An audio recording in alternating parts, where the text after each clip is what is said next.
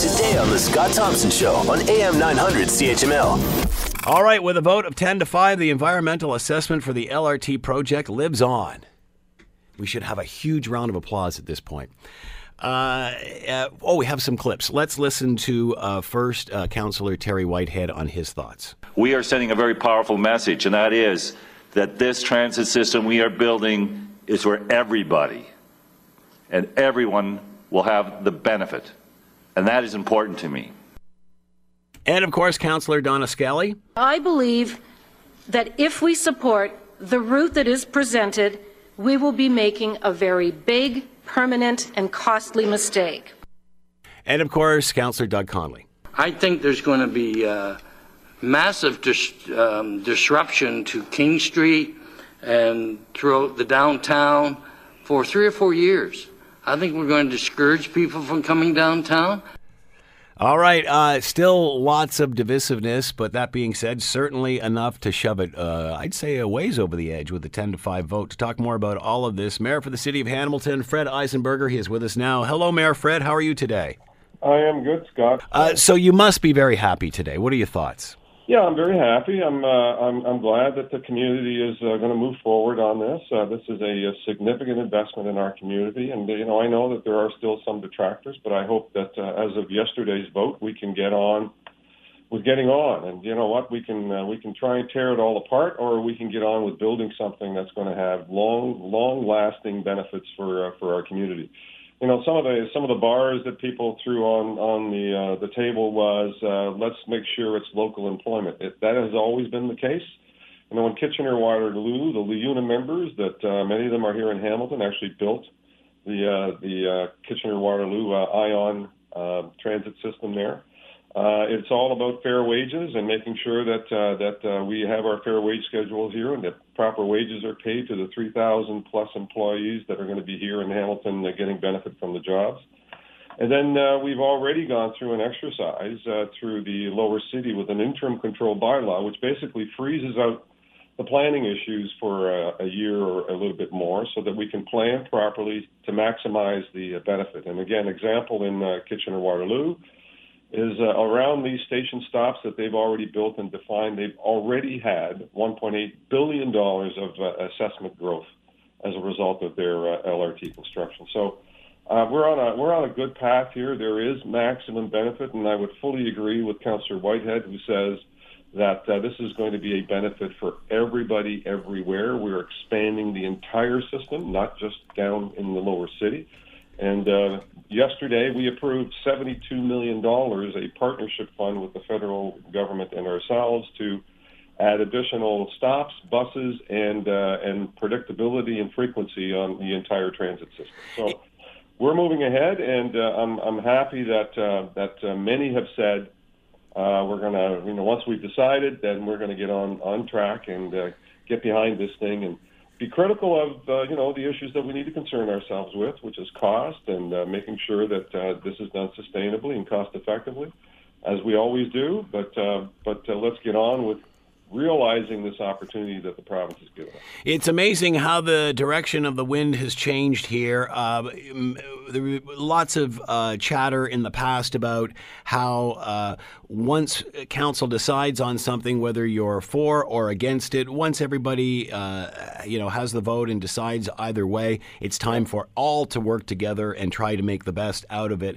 Lots complained that wasn't happening here. Do you feel that we've sort of solved that problem, or certainly cleared a big hurdle here, Mayor, in regard to the cohesiveness of council and getting them all on board and rowing in the same direction? Well, I'm hoping so, and time will tell. But if I took a lot of stock in what Councillor Collins had to say and what Councillor Connolly had to say about, even though they're not 100% supportive of this, and they worry about some of the issues, and I think we can get past those issues. But notwithstanding, that once we decide, they're prepared to get on board and make it the best possible project that it can be. And so that's a positive attitude, and that's the tradition here. Is we can beat these things to a pulp to a point where nobody sees value anymore, or we can get on board and demonstrate the real benefits that are going to come to this community as a result of this investment. And there are numerous ones. They're not small, they're significant, they're long-lasting, and it really is a city-building opportunity. So if I take the councillors at their word, most of them, then I suspect that, a 10-5 vote really does, bode well for people getting on board, staying with the program, being critical of, some of the issues that we need to keep our eye on, but generally saying we're going to get this done.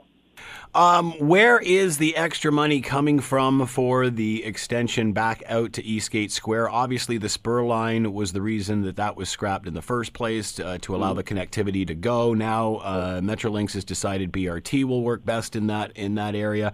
The money from the spur line was then proposed to have a BRT A line and working on that. Where does the money come from the extension? And a follow-up to that would be, are you worried that extension out to Eastgate now will nip into the money for the BRT up the Mountain A line?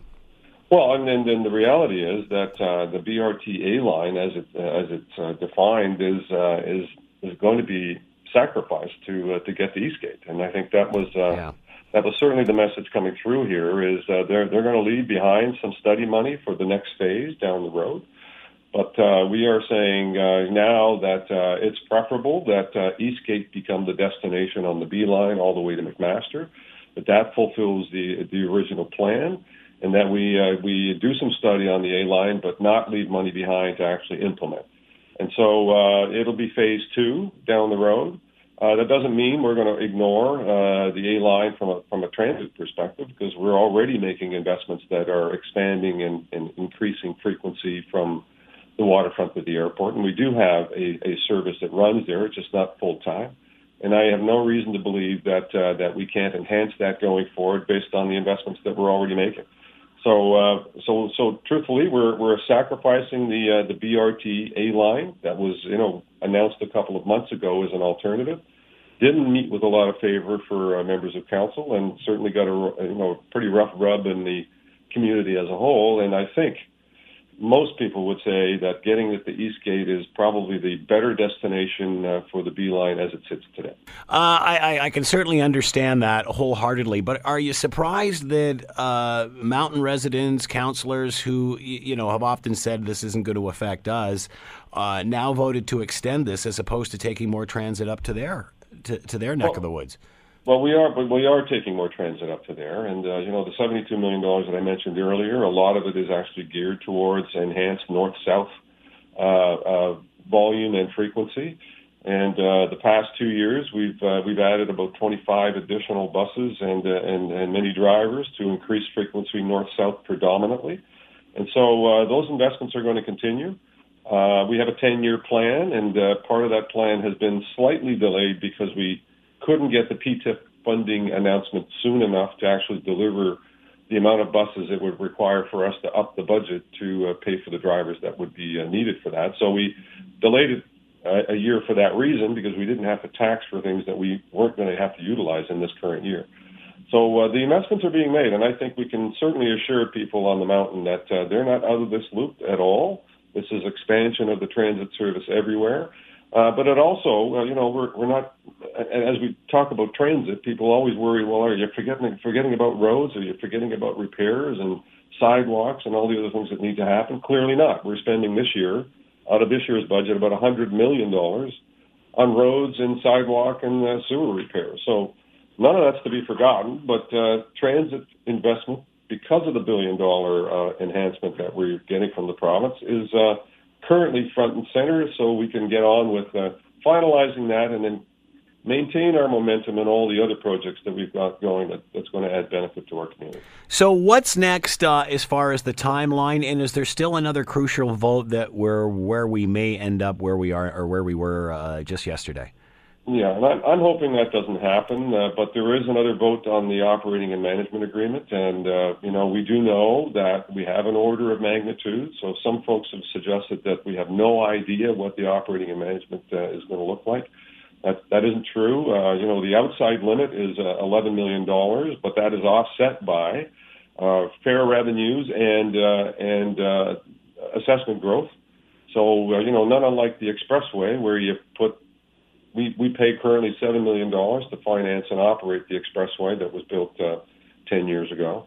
And we get $14 million back because of the new assessment growth that came as a result of the development of the expressway. So $1 in and $2 back. There's no reason to believe that that isn't going to happen with the development that comes with LRT in our lower city.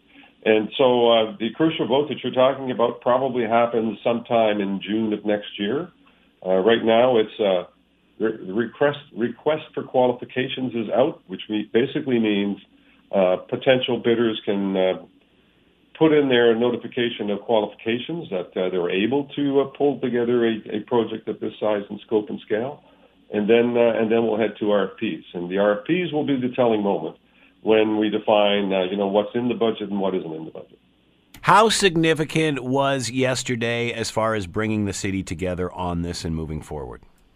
Well, I think it was a huge step, and I quite understand, given, in my view, a lot of misinformation that's been thrown out there and a lot of consternation that's been created, that people I have some worries, and I fully understand that. But I can assure people that the folks that have been supporting this on council all have had a critical eye to the costing issues and also a critical eye to the benefit issues.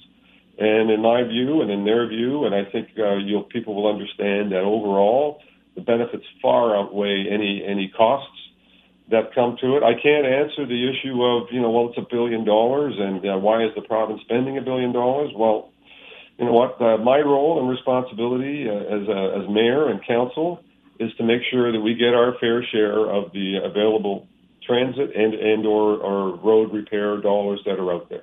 The province and the federal government have both identified public transportation as a significant opportunity across the country and in Ontario.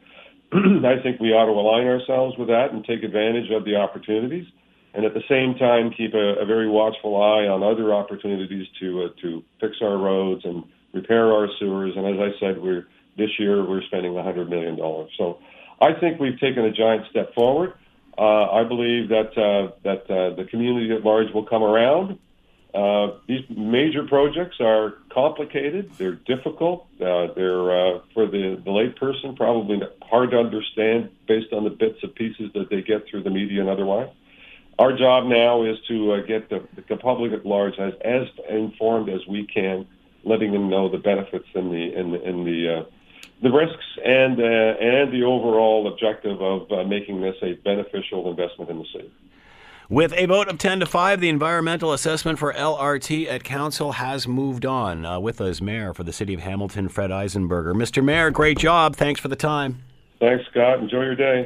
Want to hear more? Download the podcast on iTunes or Google Play and listen to The Scott Thompson Show weekdays from noon to 3 on AM 900 CHML.